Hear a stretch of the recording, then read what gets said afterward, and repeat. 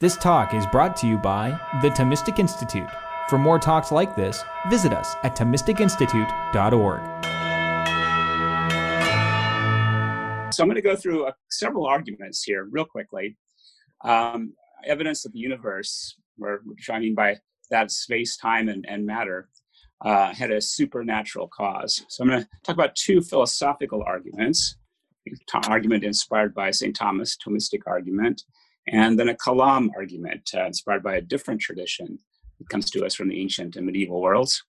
Then briefly talk about scientific evidence for supernatural cause, the Big Bang and the fine-tuning of our universe. And at the very end, if time permits, I'll talk a little bit about science as an argument for God's existence. The very possibility of science, I think, points to God. So that'll be the third part of this if we get there.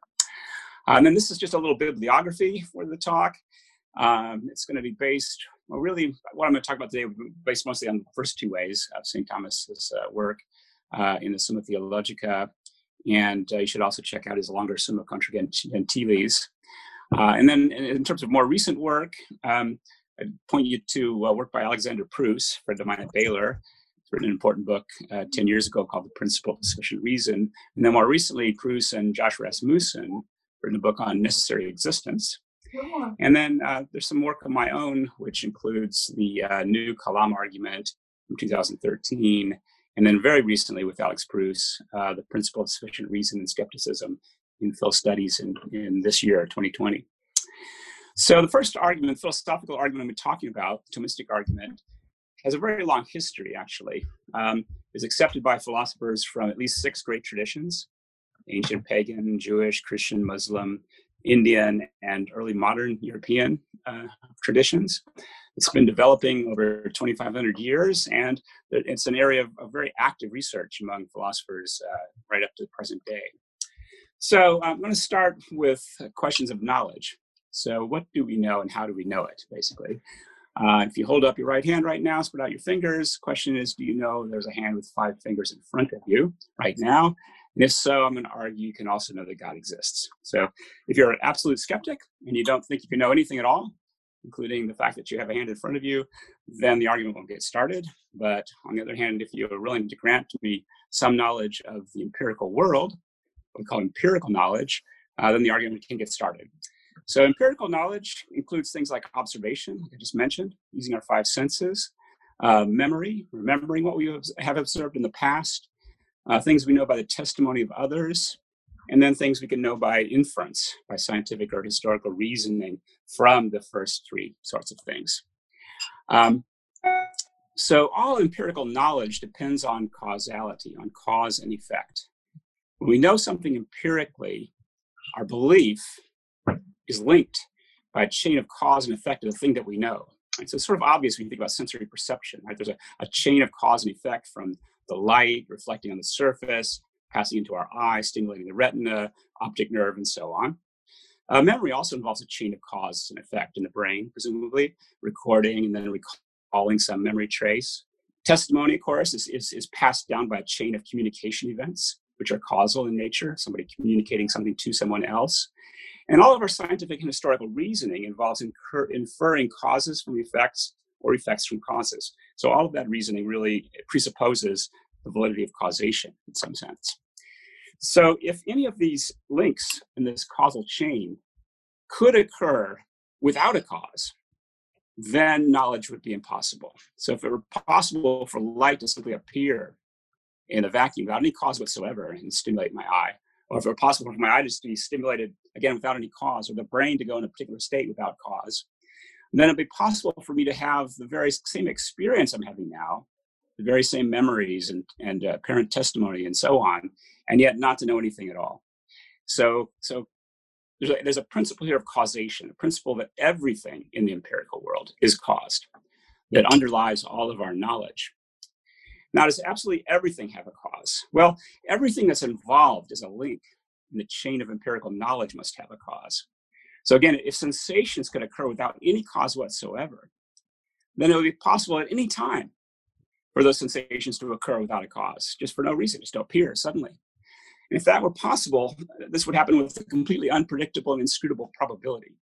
Probabilities are values we give to things based on their causes. right? So if there's a probability of the coin coming up heads that's 1/2 based on the causal processes that produce a coin tossing. If things could happen without a cause, then they would have no probability either. And so then we have good reason to think that we might be Boltzmann brains. That is, this is a technical term which we can talk about later. That is a brain with nothing but illusory sensations. We have to take that seriously as a possibility if causation were limited in its scope. And the universality of causation must be self-evident. So suppose we did have some empirical knowledge. So again, remember the 5 fingers. Suppose you know that you have the 5 fingers. But we've seen that such knowledge is impossible unless we can know that every step involved necessarily has a cause. Well, we can't know that empirically without a vicious circularity, right? Because all empirical knowledge depends on this presupposition of causation. So you can't verify causation empirically. You must know it a priori. It must be a kind of self-evident truth of reason, a principle of reason itself. So there's only one sort of thing that could fail to be caused without threatening our empirical knowledge, things that are obviously uncausable. Not just uncaused, but self-evidently uncausable. So uncausable things could occur without a cause, right? Because obviously they can't be caused. And they aren't the sort of thing that we encountered in our experience. And they aren't the sort of things that form part of our links, one of the links in our network of empirical causation. So let's say that something is natural, just in case it isn't obviously uncausable. Then I think reason tells us with certainty that every natural thing must have a cause. That's what's presupposed by all of our knowledge. Now, if that's true, we should go back, then it follows very quickly there's a supernatural cause of the natural world. Because the whole natural world is not obviously uncausable, right? It's a sum of natural things. And so the universe will have to have a cause, and that universe will have to be a supernatural cause, something that's obviously uncausable. So I'll explain a little bit later why I think that's going to be God. But now let me move to the second philosophical argument. This is the Kalam argument, another argument for saying that the universe has to have a cause, and therefore a supernatural cause. The Kalam argument goes something like this: the universe, the totality of things in time, or the things that have causes, had a beginning in time. Everything that had a beginning had a cause, therefore the universe as a whole had a cause. Now, Thomas Aquinas and people who follow Aristotle closely think this argument doesn't really work. That in particular, they challenge the first premise, that the universe necessarily had a beginning.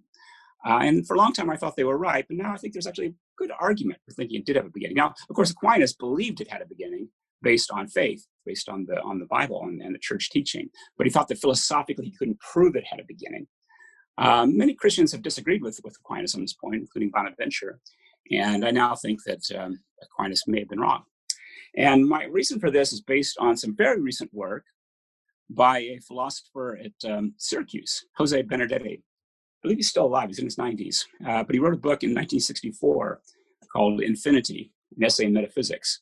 And he introduces there a number of interesting puzzles, but I'm going to talk about one particular puzzle called the Grim Reaper paradox. There's a little picture of Death, the Grim Reaper. In Bernadetti's original puzzle, you have an infinite number of Grim Reapers, each of whom is going to kill a particular victim called Fred. And they're all packed within a particular time frame between midnight and 1 minute after midnight. Okay, and each of the Grim Reapers has a deadline. Excuse the pun. And so if Fred is still alive at the deadline of a Grim Reaper, then the Grim Reaper will kill him at that time. If he's already dead, the Grim Reaper will do nothing. Okay, so here's how they're arranged. Grim Reaper number 1 has the very latest deadline, 12:01, a whole minute after midnight. If Fred somehow survives until 12:01, Grim Reaper number 1, the one on the right here, will kill him. Grim Reaper 2 has an earlier deadline, 30 seconds after midnight. If he survives 30 seconds, Grim Reaper 2 will kill him. And of course, if 2 kills him, 1 won't kill him. 3 has a deadline that's earlier still, 15 seconds after midnight. Again, if he's still alive at 15 seconds after it, Grim Reaper 3 will kill him. And then, of course, 2 and 1 won't, and so on. So there's an infinite number of Grim Reapers with deadlines that are closer and closer to midnight. And of course, the problem is Fred can certainly not survive this, right? There's an infinite number of Grim Reapers determined to kill him. There's no way he survives a whole minute. But which Grim Reaper kills him? You could very quickly get a contradiction. If you say it's Grim Reaper number N, And that means he somehow survived n plus 1, n plus 2, n plus 3, and so on, an infinite number of Grim Reapers with an earlier deadline. And that seems to be impossible. But of course, if he's going to be killed by somebody, he has to be killed by some particular number n, and we get a contradiction. Now, how does this work with the Kalam argument? Well, in the Kalam argument, what I'm going to do is get rid of Fred and the victim. So this is actually sort of a bloodless version of the paradox. Instead, we have Grim Reapers going all the way back in time. So Grim Reaper number 1 is assigned 1 BC, 2 is 2 BC, 3 is 3 BC, and so on ad infinitum. And each Grim Reaper has a very simple task. He writes down a death warrant for Fred if and only if no preceding Grim Reaper has already done so. So if there's no death warrant written until 1 BC, then Grim Reaper 1 will write it at 1 BC. On the other hand, if none is written before 2 BC, then Grim Reaper 2 will write it at 2 BC, and then 1 won't have to. Or if 3 does it, then 2 and 1 won't have to, and so on. And again, we can ask ourselves, which Grim Reaper writes the death warrant? And the answer is, well, somebody has to, because if nobody else does, Grim Reaper 1 will certainly do it. But if I say it's Grim Reaper number n, I quickly get a contradiction again, because if Grim Reaper n does it, that means that nobody before n did it. That means n plus 1 didn't do it, but n plus 1 would have done it if nobody else had done it earlier still. And so you get immediately a contradiction. So that's what I just said. So when we get a contradiction in this way, we get what in philosophy we call reductio ad absurdum. That is, we derive a contradiction from certain assumptions. And if the contradiction follows logically from those assumptions, then one of the assumptions has to be false. Now, in this particular case, we've assumed that an infinite regress of time is possible. That is, the universe might not have had a beginning at all.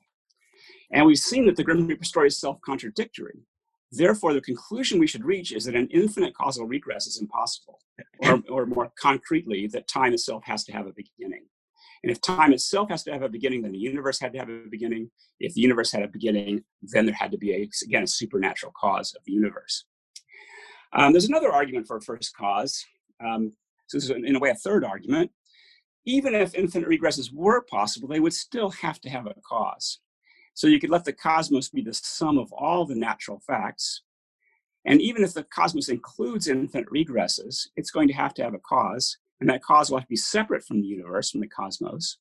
And so this cosmos will have to be necessary, an infinite being. This is an argument that I actually find in, I should say, Ibn Sina, Duns Scotus, and Gottfried Leibniz. Okay, so if the network of causation contains no loops and no infinite regresses, then there must be at least one uncaused or first cause. However, we've seen that empirical knowledge requires that every natural thing must have a cause.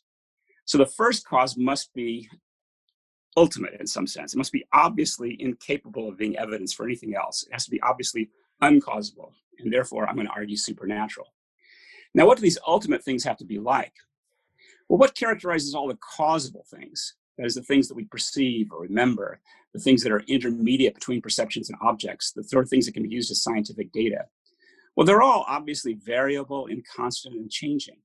So an uncausable or ultimate thing, a first cause, must be invariant, constant, and unchangeable in its very nature. So the chain of argument goes something like this, that an uncausal being will have to be infinite, and an infinite being will have to be a being of absolute existence. And this will get us to the traditional Thomistic conception of God. So from the first cause to absolute being, to be uncaused and uncausable, the first cause must be necessary, constant, and invariant. In order to be necessary, the first cause must be infinite in every respect, because what is finite is variable and also causable. So in order to be necessary in itself, the first cause must be simple or absolute existence. Since if it were not, it would be limited or bounded in some way, and so it would be finite. So there can be only one thing that's identical to absolute existence, because if there were two, they'd be identical to each other, and that would be a contradiction. So this being must have all possible power, so it has to be the cause of all possible beings. In order to have all possible power, it would have to have all the positive attributes to their absolute maximum degree. It would have to have perfect knowledge, perfect wisdom, perfect goodness, and so on. Because if it lacked any of those perfections, it wouldn't be absolutely powerful. So those are the philosophical arguments. So I rushed through that in 20 minutes or so. And obviously there's a lot to unpack there. But just to give you a little variety, let me talk about the scientific evidence for a first cause as well. In the 1930s, it was a Belgian priest, Lemaitre, who first discovered that Einstein's theory of general relativity entailed that the universe had a beginning. And this was fiercely resisted at first by most astronomers, including Einstein himself. There's a book by Robert Jastrow that goes into this in some detail. They rejected it because it was too theological. They were worried that it sounded too much like Genesis 1. In the beginning, God created the heavens and the earth. But then Edwin Hubble in the 40s and 50s discovered the redshift of distant galaxies. And this was confirmed in the 60s by the observation of the cosmic background radiation. So now almost all scientists agree that time, space, and matter began to exist 13.7 billion years ago, or 14 billion years ago. And of course, as we've seen, what begins to exist has a cause, so it seems that the universe itself has to have a cause. Now, in recent years, some physicists have proposed theories of pre-Big Bang era, in infinite inflation or various string and brane theories. And so you might say, there's ways here to resist this conclusion scientifically and say, no, the universe didn't really completely begin at the Big Bang. There was a pre-Big Bang period. But there was an interesting theorem in 2003 by Borda, Guth, and Vilenkin that showed that every inflationary model universe, with or without a multiverse, must have some beginning in time. So even if it isn't 14 billion years ago, maybe it was 14 trillion years ago, at some point there has to be a beginning to the physical universe. Now, we can also infer, I think, that the first cause is infinitely wise and personal by examining the creation, by examining the effect of the first cause. And the creation is obviously organized for certain purposes.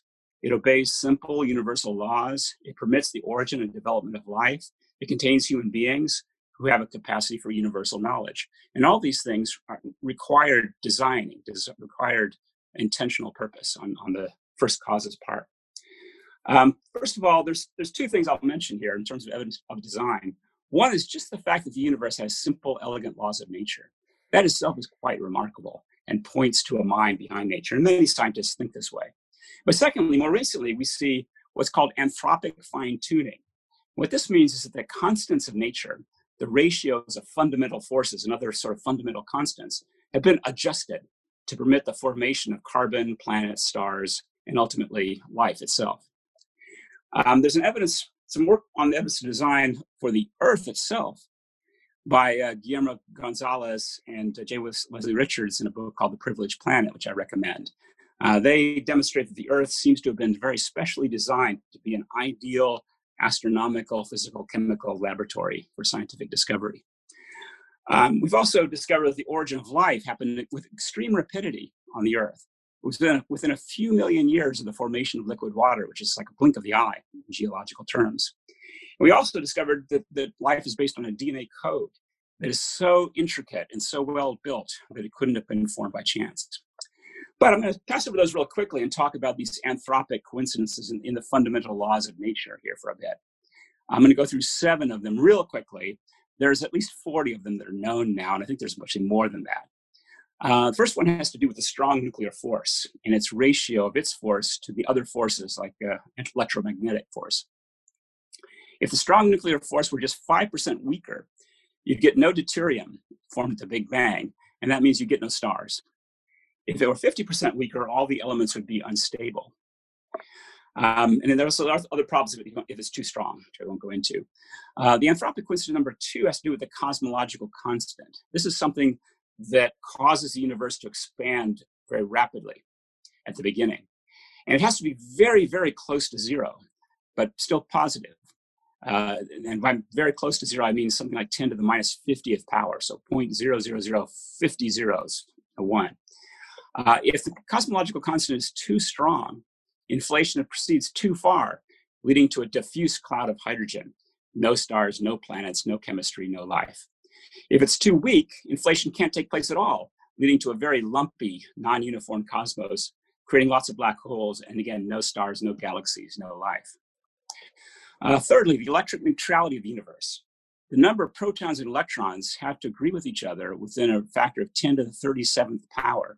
Otherwise, electric repulsion or attraction, most likely repulsion, would overwhelm gravity, preventing again the formation of galaxies, stars, and planets, and no life again. Fourthly, this was actually the first thing discovered by an astronomer who's actually an atheist, Fred Hoyle, that there's a coordination of some atomic resonance levels in carbon. If the third level had been just 1/2 of 1% higher than it is, no carbon would have been produced. And so, as Hoyle said, it looks as though somebody has been monkeying with physics in order to make carbon possible. And of course, carbon is necessary for life. It's the basis of all organic chemistry. Fifth one, electromagnetic force compared to gravity now. If this force was too weak, all the stars would be very short-lived. And again, the factor here is the gravity is actually extremely weak compared to electromagnetic force. It's 10 to the 39 power to 1, which is extremely weak force. If it were just 3,000 times greater, you'd have no long-lived stars. So that's quite remarkable. Number 6, very interesting facts about visible light. It has just the right levels to interact usefully with chemical reactions. So it makes possible vision and photosynthesis. If it were just slightly stronger, it would pass through matter like radio and microwaves too much, and it would destroy compounds like X-rays. So it's a very, very tiny bit of the whole spectrum, and yet it's what is produced in abundance by sun-like stars, like by most stars. So all the light being produced, electromagnetic radiation being produced by stars is focused in this very tiny range, which is exactly what's needed for life. 7th, this is, I think, most impressive mathematically. The universe began in a state of extremely low entropy, which means a state that was very, very highly ordered in a certain sense, very smooth and regular. And that means it starts in a state of a very, very low probability in a certain technical sense. Roger Penrose, who just recently won the Nobel Prize in Physics, has written about this, and he said it takes 1 in 10 to the 10 to the 123rd power. So that's a number with more zeros in it than there are atoms in the universe. That's how big a number it is. That's how unlikely the Big Bang would be by chance. And so again, you need something like an intelligent creator to produce a universe in that kind of state. So just to summarize the lecture so far, we have the convergence of arguments for the conclusion that the universe has a supernatural cause. From metaphysics, we have these 2 or 3 first cause arguments. From physics, we have the Big Bang and fine tuning. And together, both are stronger than either would be separately. Physics, I think, makes God's existence probable, and metaphysics then makes it certain. And then finally, the last point I'm going to talk about today has to do with the scientific evidence for God as science itself. So every new scientific discovery confirms the existence of God because science itself points to God's existence. Without the faith in the rational intelligibility of the world and the divine vocation of human beings to master the world, modern science would never have been possible. There's a number of historians and scientists and philosophers who've noticed this. Alfred North Whitehead, very famous philosopher at Harvard, in his book, Science in the Modern World. Joseph Needham, who's a great scholar, mostly of Chinese thought in The Great Titration. And there are many others who pointed out that it's quite remarkable that modern science, that isn't in the sense of the modern mathematical physics and chemistry that we associate with people like Kepler and Newton and Doyle and so on, that started in a Christian milieu, started in medieval and late medieval and very early modern Europe and the Mediterranean. Why there? Why not in China? Why not in India? Why not in the Mayan civilization? Why not in some other great civilization? And the answer seems to be theological, that Christians brought to the study of the world a faith in the intelligibility of the world and a faith in human beings as God, in God's image, and therefore able to make sense of the world. So the first theological precondition is belief in the intelligibility of the universe as the artifact of a perfect mind, working with suitable material that it itself created, this mind had created. And this is closely connected with the Hebraic conception of God as a lawgiver. In fact, the whole idea of a law of nature that we are so familiar with now was actually introduced by the Christian theologian Basil of Caesarea in the 4th century in his book called The 6 Days. So God legislates a mathematical order to the universe, and that makes the universe intelligible to us. But secondly, a belief in the fitness of the human mind created in the image of God to the task of science, conceived of as a vocation given by God. So as Christians, we believe that we're in the image of God and that we were given a commission to supervise nature, so to speak. And that presupposes that we can understand nature enough to exercise that kind of supervisory role. And so this is why all of the early scientists, and you see this if you read their work, they approached their scientific studies with a confidence that was based on their Christian faith, based on their conviction that God had made the world in a rational way and that he'd given them the ability to understand what he'd made. Again, I was recently, well, a few years ago, I was at in Sweden. I was visiting Linnaeus's workshop. Linnaeus is one of the great pioneers of biology. And when you read his laboratory notebooks, they had translations, so I don't read Swedish. But every page was full of doxologies to God and how wonderful God was, and what a beautiful universe he created, and how wonderful it was he enabled us to understand it. And this is very typical of early modern scientists in general. One more thing, let me skip over that for a minute. Let me go to Alvin Plantinga. So Alvin Plantinga is one of the great philosophers of the 20th century, Christian, and he wrote a book a few years back called Where the Conflict Really Lies, Science, Religion, and Naturalism. And I really think this is the best book that's ever been written on science and religion. So if you haven't read it yet, you should run out and buy a copy. And I'm going to summarize real quickly an argument that Plantinga makes here, and in some of his other work as well, that shows that it's not just a historical fact that science depends on Christianity. There's a philosophical argument that shows that it was necessary that in order for science to be possible, there had to be something very like the Christian God, a rational, benevolent God behind the universe. In chapter 10, Plantinga demonstrates that materialism, without a designer who intended man to be equipped with an aptitude for truth, leads inexorably to a catastrophe, the defeat of the materialist aspiration for knowledge. And it's because natural selection, evolution, doesn't care about whether we can do science, right? It doesn't matter. Doesn't care whether we can get the laws of nature right. It only cares about how well our ancestors could survive, on the plains of Africa a million years ago. Evolution pretty much finished its job then, as far as developing the human brain. So therefore, if materialism is true, there's no God, we would have zero confidence that our brains were equipped to understand the natural world around us. And we'd have to think that anything we believe about the natural world is unreliable. And this would undermine any kind of scientific knowledge. Now, conversely, so lacking any explanation for our reliability other than dumb luck, the materialist occupies a position that's untenable for the purposes of asserting claims to scientific knowledge. They really can't claim to believe in science. Whereas, so therefore, science, materialism, the philosophy of materialism, can draw no support whatsoever from modern science, since scientific realism itself entails that materialism is false.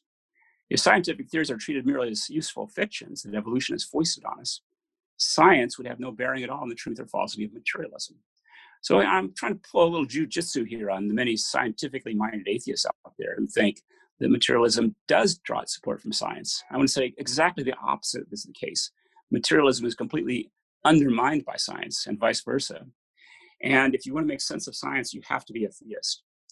Theists can point to the success of science as the confirmation of their metaphysical position, the verification of a daring prediction made by theists hundreds of years ago, because theists can explain why we are able to understand nature, because it was made by a rational God who created us in his image and gave us the vocation of understanding the world that he created.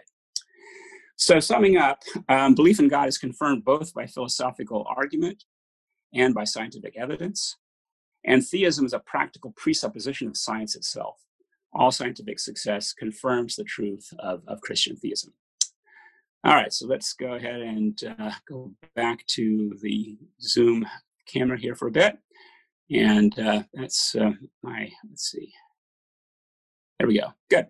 So we've got, I think, plenty of time for questions, right? And discussion. So hopefully I've thrown a few ideas out there for you to react to some extent. So I guess just to start with the first cosmological argument. I recognize the similarity of the Grim Reaper example and the Grand Hotel paradox. I see the similarity. Yes, right. Okay. And actually, I'm glad that someone's already mentioned Hume, because my questions might have a bit of a Humean flavor to them. Okay. So maybe early on, you mentioned that belief is linked to a causal series of events, particularly empirical knowledge. But empirical knowledge is not the only kind of knowledge that we have.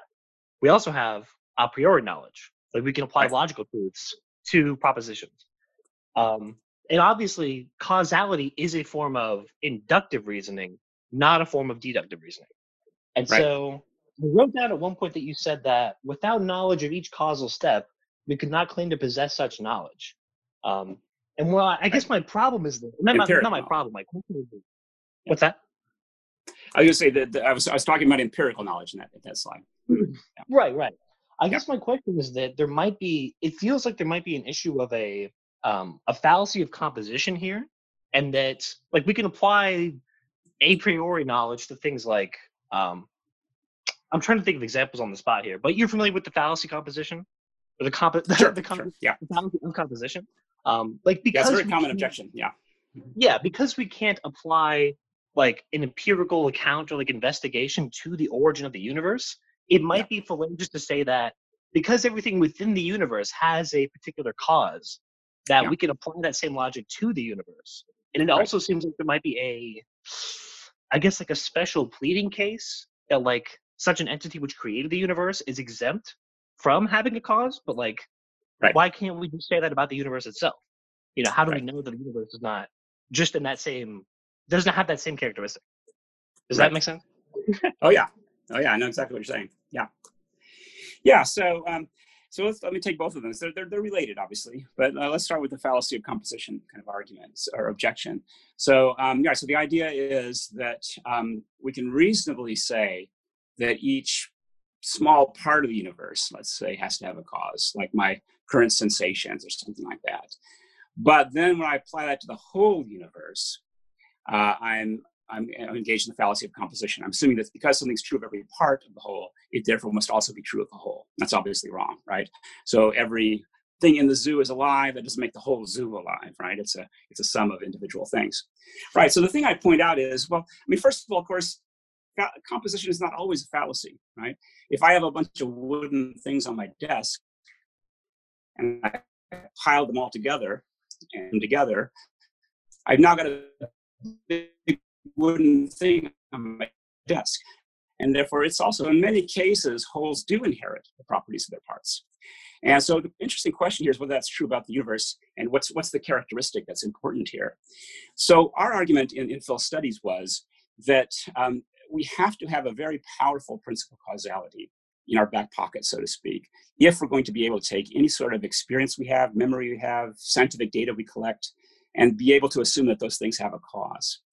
And so the question is, what's the common denominator here to all the things that we have to apply causality to? And the answer is, well, the common denominator is simply that they are causable. They're in principle causable. They're finite in some respect, or contingent in some respect. These are other terms that people use. That is, contingent meaning they don't have to exist the way they do. They could have existed in a different way or not existed at all. So now the question is that true of the whole universe? Where by the universe, I don't mean all of reality. I mean the totality of natural things, the totality of contingent, variable, finite things. Is it also going to be contingent in some sense, or natural in some sense? And I think the answer is pretty clearly yes, right? I mean, if you put together a bunch of contingent things, you end up with something that's even more contingent than all the parts. You actually increase the contingency when you add them together. You don't eliminate the contingency. Likewise, if you put together a bunch of composite things, you get something that's even more composite than you started with, right? You don't work your way towards simplicity by adding more things to the pile, right? Quite the opposite. It becomes more complex. And so in these kinds of cases, in fact, the causal principle will apply not only also to the whole universe, but especially to the whole universe. So it's especially apt for the principle of causality to be applied to the whole of the natural world. And that therefore does give you a first cause. Now, the next objection you made is, wait a minute, isn't there this kind of special pleading? Why are you making exception for God? If everything has to have a cause, right? Why doesn't that apply to God as well? Well, of course, I never said that absolutely everything had a cause, right? And that would lead to a contradiction, right? Because if everything had a cause, then the whole totality of reality would have a cause. But its cause would have to be something unreal, outside of reality. But unreal things don't cause anything. So that would very quickly lead to a contradiction. So the causal principle cannot say that absolutely everything has a cause. It has to say everything that's causable has a cause. And so God will be, by definition, the uncausable thing, right? So it's not special pleading. It's quite the opposite. It's reaching a conclusion and then unpacking that conclusion. The argument points us to an uncausable being, right, as the first cause. And then we can ask, well, what is an uncausable being going to be like? Well, it's not going to be like the universe. It's going to be really, really simple. It's going to be infinite. It's going to be necessary, right? It's going to have all kinds of characteristics that the universe doesn't have. So that's the simple version of the response to those very, very interesting objections. Thank you for the lecture. I guess my question kind of jumps off of what Mark was asking 2 questions ago. So in your metaphysical arguments, you argued for God's existence and for God being powerful, and then in the question period, you argued for him being simple. I guess one objection I hear brought up is that an all-powerful God doesn't necessarily mean an all-good God. Could be a powerful but bad God. So how would you respond to those who say that these metaphysical arguments that we've put forward so far don't necessarily mean he's all good? Yeah, good. So it's a really interesting question. And it's not something that people have not thought about for a long time. So I've got, there's a lot of arguments I could give here, and I'll try to give what I think is the most important one. So if God is going to be an absolutely simple being, then that means that he can't have any special biases one way or the other, or character quirks, or limitations of any kind in his motivation, right? Because that would introduce an element of finitude and even of contingency and causability to God. What caused God to have this quirk? What caused God to have these biases, right, in motivation?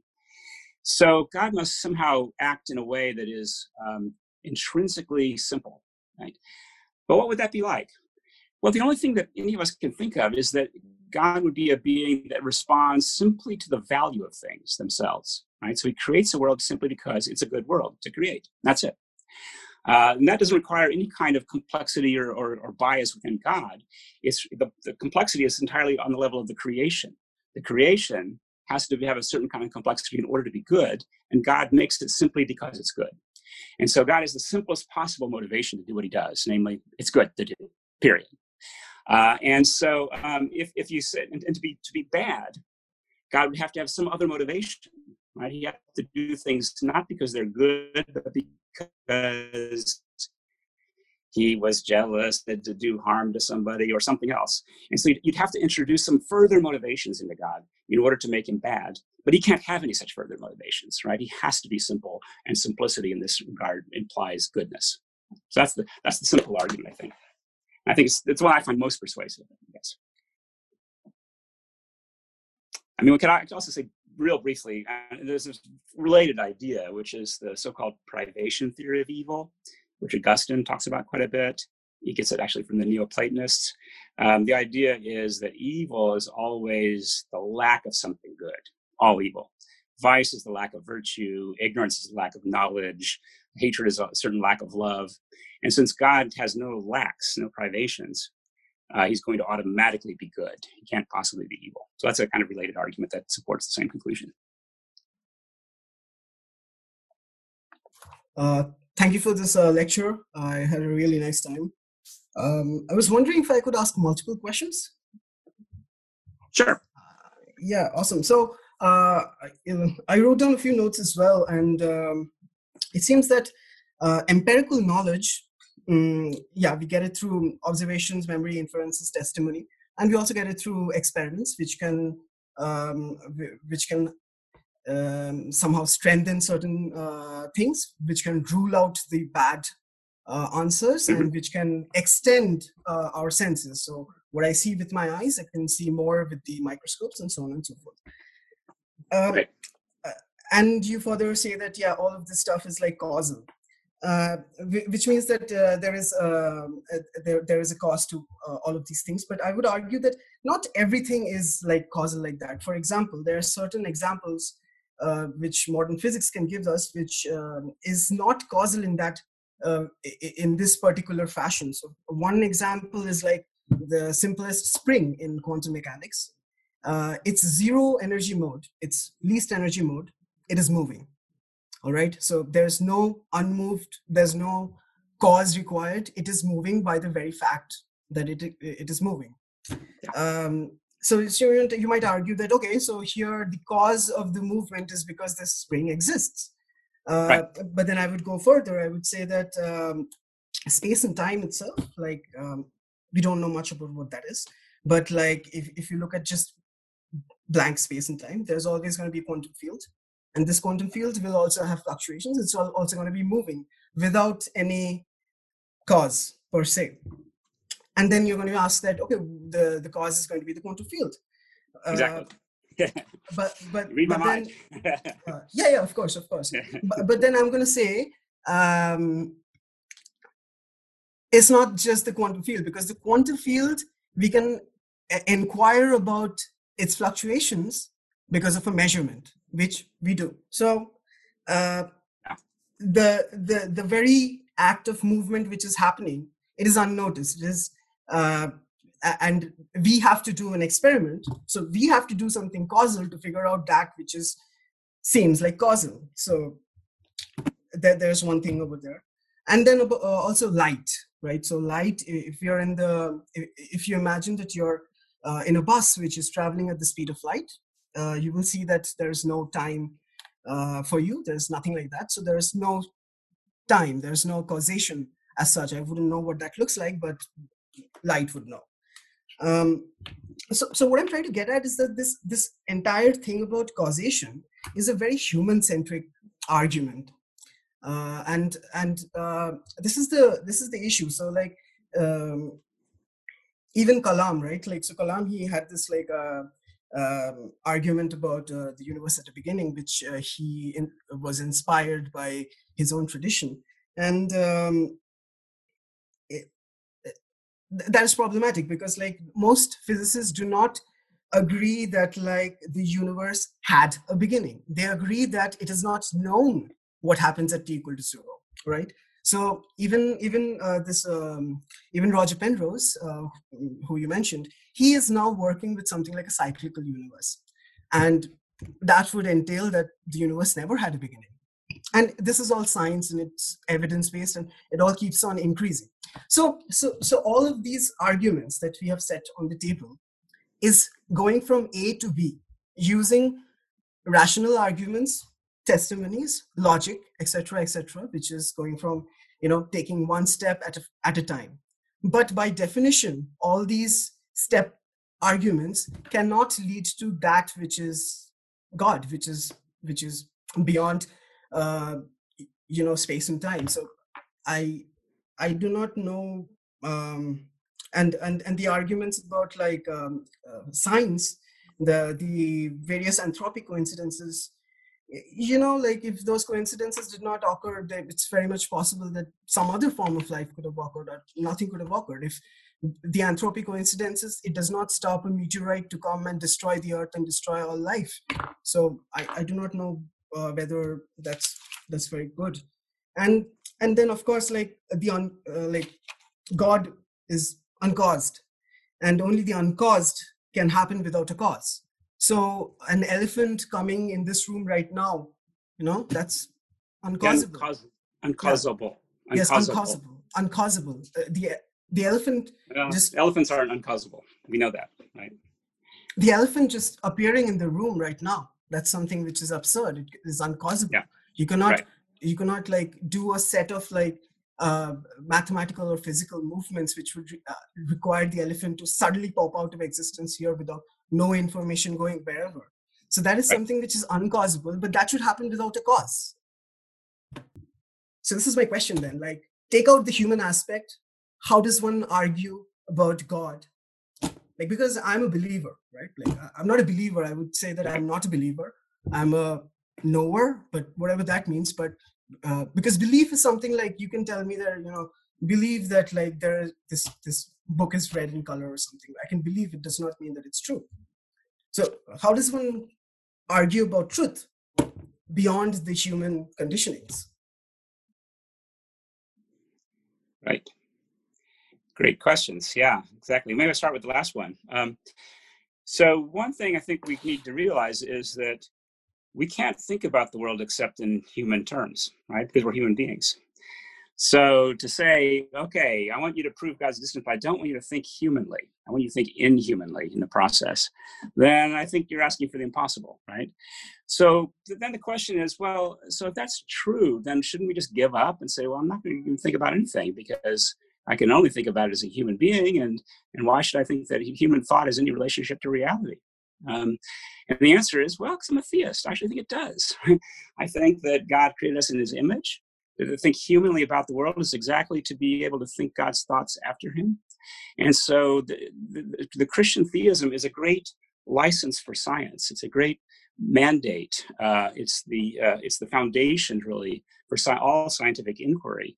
And a lot of scientists don't understand that because they'll speak out of both sides of the mouth, right? Science is wonderful and it's shown why we don't need God. And also, science is completely worthless because we're human beings and therefore we can't understand anything. Well, you can't have both of those at once, right? One or the other's got to be true. And if you say the latter, then you're giving up on science altogether, right? You're turning science into a kind of game, or maybe a kind of early version of engineering, but nothing to do with truth. And if you take the first path, then you have to ask, wow, how is it that we're able to understand nature at all? Right? Even if we can never completely understand it, how do we understand it at all? What made that possible? And that points us very quickly, I think, to God as the underlying reason of the universe who has commissioned us to understand it. So that's my response to that. Now, causation. I think that if you give up on causation, again, you give up on science. If uncaused things could just happen willy-nilly, then we'd have to take seriously that all of our experimental data is popped into existence like your uncaused elephant, right, without any kind of precursor. And that would really destroy the foundations of science itself. Yeah, so as you saw, I mean, I'm going to obviously argue that when things happen in a quantum vacuum, that's not an uncaused event. Quite the contrary. The quantum field itself is pregnant with potentialities, which it causes to come into being in certain cases. Now, you raised an interesting point about the measurement problem, which I've worked on actually quite a bit recently, and that would be a whole nother lecture. But I think the best solution to the measurement problem is to suppose that the quantum world is only one aspect of a much larger and richer world, including us and our scientific instruments. And in order to do these scientific experiments in the quantum realm, we have to assume that our instruments have causal powers and liabilities, that they're going to respond to the quantum phenomena in certain ways and not in other ways. And that, again, is all a presupposition of quantum research at a very fundamental level. You should look at the recent work by George Ellis, one great quantum cosmologist in general, but and his collaborator Barbara Drossel have done a lot of good work on that measurement problem. So time itself, human-centric. It would disappear if we were in a bus traveling the speed of light. Well, I don't think that's actually possible to make a bus travel the speed of light. And in fact, even in general relativity, it's not the case that time disappears. It's still quite distinct from the other spatial dimensions. And again, in order to do any kind of scientific investigation, you have to believe that time is real and has a direction, or else you couldn't trust your reports and records of past research, of past experiments. They would be as unreliable as a fortune teller is telling you something about the future, right? I have to believe that there's a causal direction to time in order to do science in the first place. So time is very important.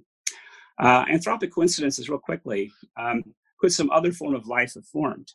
Quite probably, yes. There may well be other forms of life. That actually just strengthens the argument for God, in fact, if that's the case, because that takes away what's sometimes called the observer selection effect. It may well be that many forms of life could exist without fine-tuning, but we're not one of them. We exist only under extremely fine-tuned conditions. And so that requires an explanation. What is it that fine-tuned the world for carbon-based planetary life, basically? Which is a very interesting fact in which I think most physicists would agree has to be explained either by God or by what's called the multiverse, which we get into later. There's a recent book by, let's see, what the names again, Wilson and Barnes on this fine-tuning. And Wilson's an atheist, Barnes is a theist. They make a very strong case for saying it's got to be either God or the multiverse, that you can't explain the fine-tuning away in any other sort of way. Okay, so yeah, going to my elephant. So if an elephant appeared uncaused, that, as you say, that would be absurd, right? But why then is a universe that appears uncaused not also absurd? A universe is just a very, very big elephant. there's not an intrinsic difference between the two. And so I think if the one is absurd, the other one has to be absurd as well. And let's see, there was one other thought I was going to throw in there, but maybe that's good enough for now. The point of the argument is not just that they're uncaused things, but that the uncaused things are uncausable, and therefore godlike, therefore infinite in nature. Okay, anyway, that's probably enough on that one. Maybe we should move on. I also had multiple questions, but it's okay. You don't get to ask them. Let's do that. Yeah. So I guess the second, question or possible objection that I had written down was that a lot of arguments for like cosmological fine-tuning or intelligent design-esque arguments, they seem to have this issue of, and I think you touched on it a couple of times during your back and forth just now, that like because we're unfamiliar with the conditions of what creates a universe, of like whether there can be multiple universes, it could be that we're just putting the horse before the carriage. That if the particular conditions of the universe were not what they are, then we wouldn't even be here to look around and marvel at them. So if it wasn't this way, then we couldn't even observe it to make any kind of like deductions or claims about it. And so it might just be that things have to be this way for life to exist. And then if we are taking the findings of science, like the natural sciences at face value, like believing the conclusions, it would seem odd that if the universe was designed in such a way that if humanity, like even agricultural revolution, like humanity, like even before that, just the first humans came into existence maybe 200,000 years ago, it would seem odd that the universe was designed in this extremely intricate way just for human species as we know them now to exist in a very, very recent, context. If we're saying the universe is 13.5 billion years old, it seems like a lot of time just to get to where we are now. I think you also made a comment about the nature of carbon-based life, and it's kind of the same, objection that because we're unfamiliar with alien life, we don't know how many different ways life could arise in the universe. So like there could be silicon-based life, there could be nitrogen-based life. So because we don't have other life or other universes to compare to, we just don't know how abundant or difficult it is for those things to begin or arise or look the way that they do. Right. Okay, great. So, so it'll take me some time to deal with all those, but they're all fairly familiar objections. So first of all, I think we have to make a distinction between two ways of thinking about the anthropic principle. Right? So that's what you were appealing to there at the beginning. That is, look, things had to be this way for us to be here. So we wouldn't even be asking a question if things weren't that way. So there's nothing to explain. Move on. Right? That's the sort of anthropic idea. Now, there's two versions of that. There's the one world and the many world version. Right? So the one world says this is the only world there is, the only universe there is. It turned out to be just this way for whatever reason. Here we are. It had to be that way for us to be here. So there's nothing to explain. I think the consensus among people working in this area is that that's fallacious. That doesn't make any sense. So let me give you the analogy. Suppose that I'm condemned to death by a firing squad, and there's 30 sharpshooters who are going to shoot me at point blank range. Okay, and we have the date. They arrive. They shoot. They miss me. Goes right around me. Not a single bullet hits me. Do I say, well, if they hadn't missed me, I wouldn't be here to ask the question, so there's nothing to explain. Let's move on. No, I say, wow, that's amazing. Why did they miss me? It must be a conspiracy or something, right, to explain how I managed to survive. Exactly the same kind of reasoning would apply, I think, in this case. We're here. That's amazing that we're here. There's something that needs to be explained. Now, if you have a multiverse, it's a different matter. If you can say, look, there's an infinite or a huge number of universes out there, and somehow they vary in one way or another, then of course, at least one universe will produce at least one form of life that's conscious.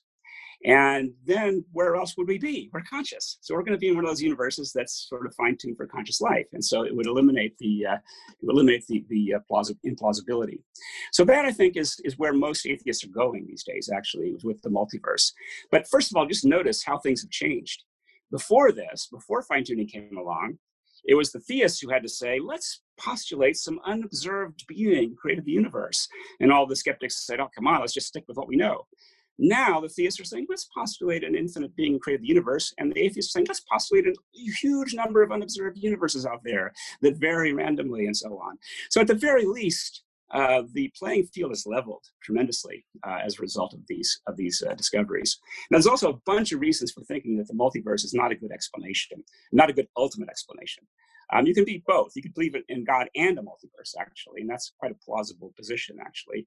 It turns out that all the models of the multiverse that people have produced also had to be fine-tuned. You have to fine-tune the parameters in order to get the multiverse to happen in the first place. It's actually one move. I mean, there's about a dozen moves I could make here if I had time, but there are lots of potential problems with multiverse, including skepticism. It leads very quickly to the Boltzmann brain problem and empirical skepticism. So anyway, that's how I would respond to that set of objections briefly. Now, what about other forms of life, other possible forms of life? Well, as I said, I think it was Dio or Toricho a minute ago, the possibility of other forms of life actually strengthens the argument for fine-tuning. Because, yes, if it's really, really easy for other forms of life to form without fine-tuning, then why aren't we them? We should be one of them. The vast majority of observers in a random universe would be in a broadly tuned form of life, one that's easy to get. And yet we're in this really, really strange form of life that the universe has to be extremely fine-tuned in order to make. That's amazing, right? It's as if God loves carbon-formed life for some reason or something. We need some explanation, right? And so the possibility of other forms of life actually strengthens the argument, doesn't weaken it, in fact. Yeah, and then the last objection, this is a very common objection. People often put it in spatial terms. If God loves life so much, why is there so much vacuum in space? Why is life just crawling around the surface of this little planet? Why isn't the whole cosmos just packed full of a jungle of life? And you give the temporal version of this. Why isn't life showing up at the Big Bang and lasting forever, all kinds of conscious life and whatnot? Well, I think this is a case of looking at things in a very anthropocentric way, right? God is able to produce space and time very easily. So God does not look at space and time the way we do, right? I've got a house which has only a limited amount of space, and so I got to figure out how to cram all my stuff into it in a way that works. God can produce as much space as he wants, as much time as he wants. It's easy. It's like zero cost for God. And so for God to make a universe that's really, really big and really, really old, and the thing that he cares most about is this little tiny planet for a few thousand years, it makes perfect sense because he can get all that space and time for free. It's cost-free for him. And so I'm not really impressed by those kind of objections at all, to be honest. Okay. Does this sound like, do you feel like there might be an issue here of like unfalsifiability? Because if there's very little life, if there's just life here on Earth, then, well, isn't that special and unique? But if we found like a large amount of life throughout the universe, then it's like, oh, well, that's because the universe was designed in such a way as to allow there to be large amounts of life throughout the universe. So it's like, you kind of get to say that the universe is fine-tuned no matter what we find within the universe. No, don't think that works. Because the fine-tuning is for there to be life at all, right? And so, yeah, I think the conclusion we can reach from this is that God likes life, but he doesn't really care about the average density of life, so to speak. He doesn't care about filling up empty space with life. But he definitely must like life because he fine-tuned the universe to make life possible at all. But I think it's very much falsifiable. Right? This line of argument is very much falsifiable. If it turned out that all these arguments are wrong, and it turns out that you can get carbon and stars really easily, and there's a few people who have argued this recently, but I think the evidence is overwhelming against them, that would falsify it, for sure. And then we'd have to, we lose that argument anyway. All right.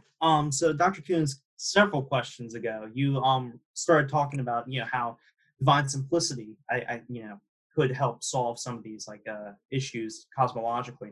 Now, I don't know if you're familiar with Plantinga's argument against divine simplicity. Okay, that's perfect. That's what my question's about. Because to me, it makes sense. I'm not at all saying, oh no, because God's this disparate set apart. No, that's not the case. But at least in the Thomistic notion of simplicity, it does seem kind of troubled to me. So I was wondering if you had any thoughts on that. Yeah, right. So here, a really, really, really strong doctrine of simplicity, which is what you get from Aquinas, and which I would also defend, says not only does God have 90 parts in the ordinary sense, He doesn't have any parts in the metaphysical sense. So he doesn't even have a nature the way you and I do. We have human nature. God doesn't have a divine nature. He is the divine nature, right? And likewise, he doesn't have existence like you and I do. He is his existence.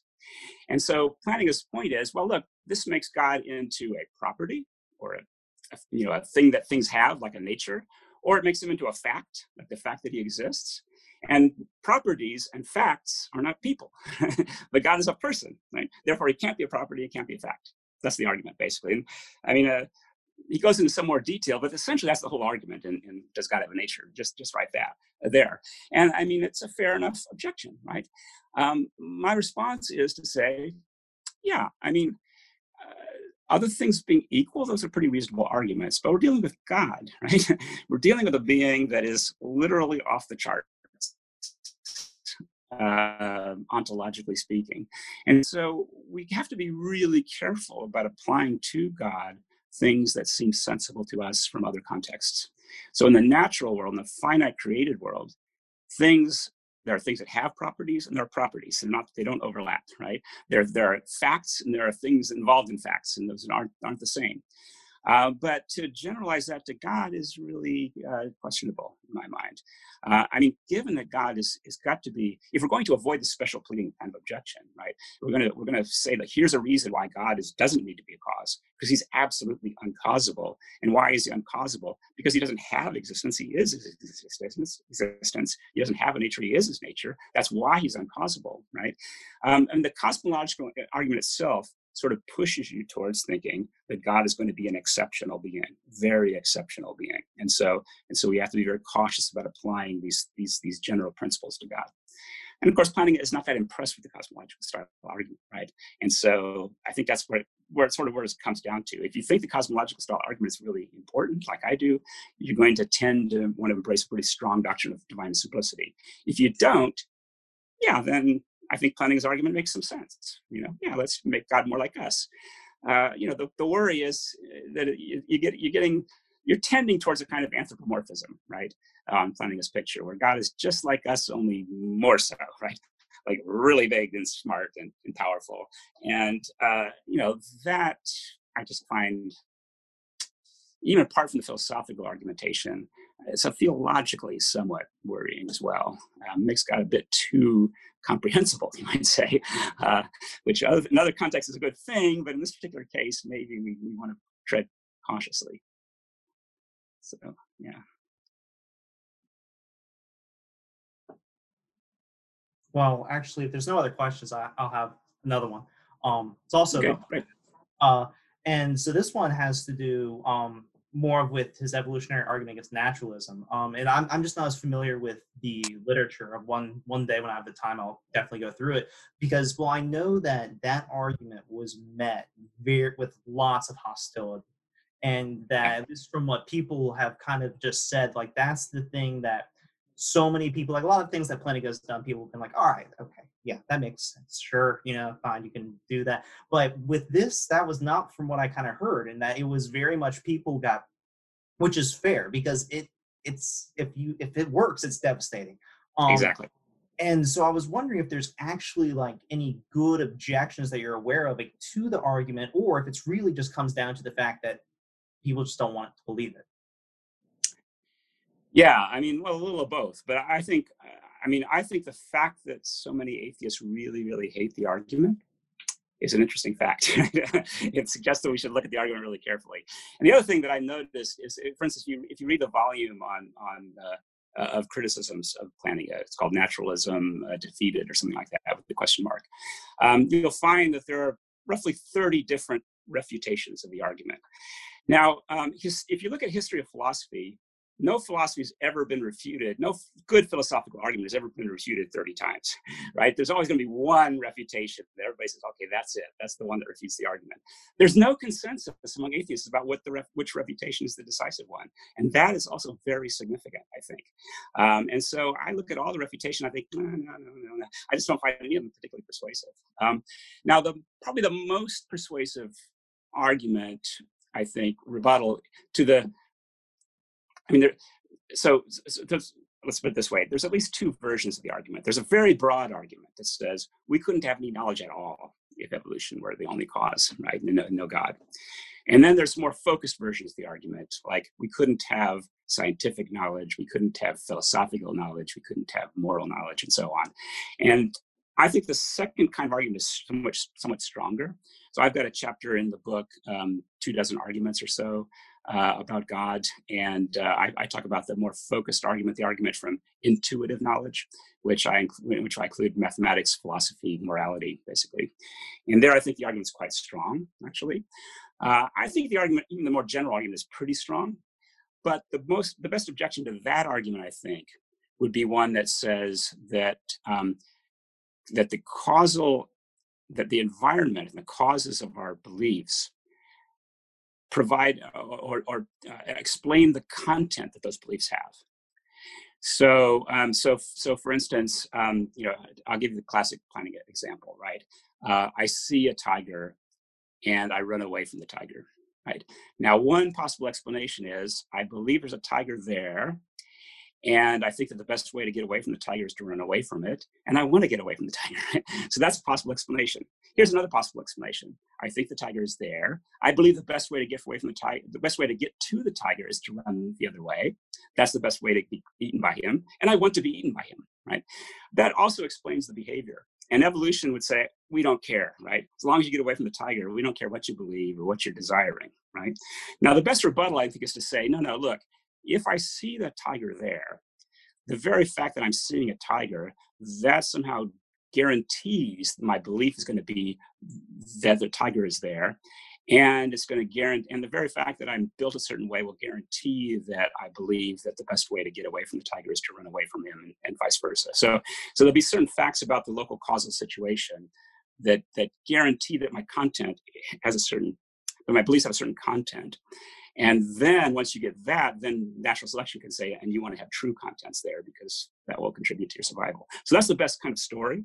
But I think that won't work for mathematical beliefs, philosophical beliefs, highly theoretical scientific beliefs, because again, natural selection couldn't care less whether we're good at inferring, the best theory of quantum mechanics. Couldn't care less, right? I mean, as long as I'm good at getting away from wild animals and finding food, that's fine, right? And the rest of it's just completely irrelevant. So there's no naturalistic explanation, I think, for our aptitude for truth in these other more theoretical fields, including philosophy itself.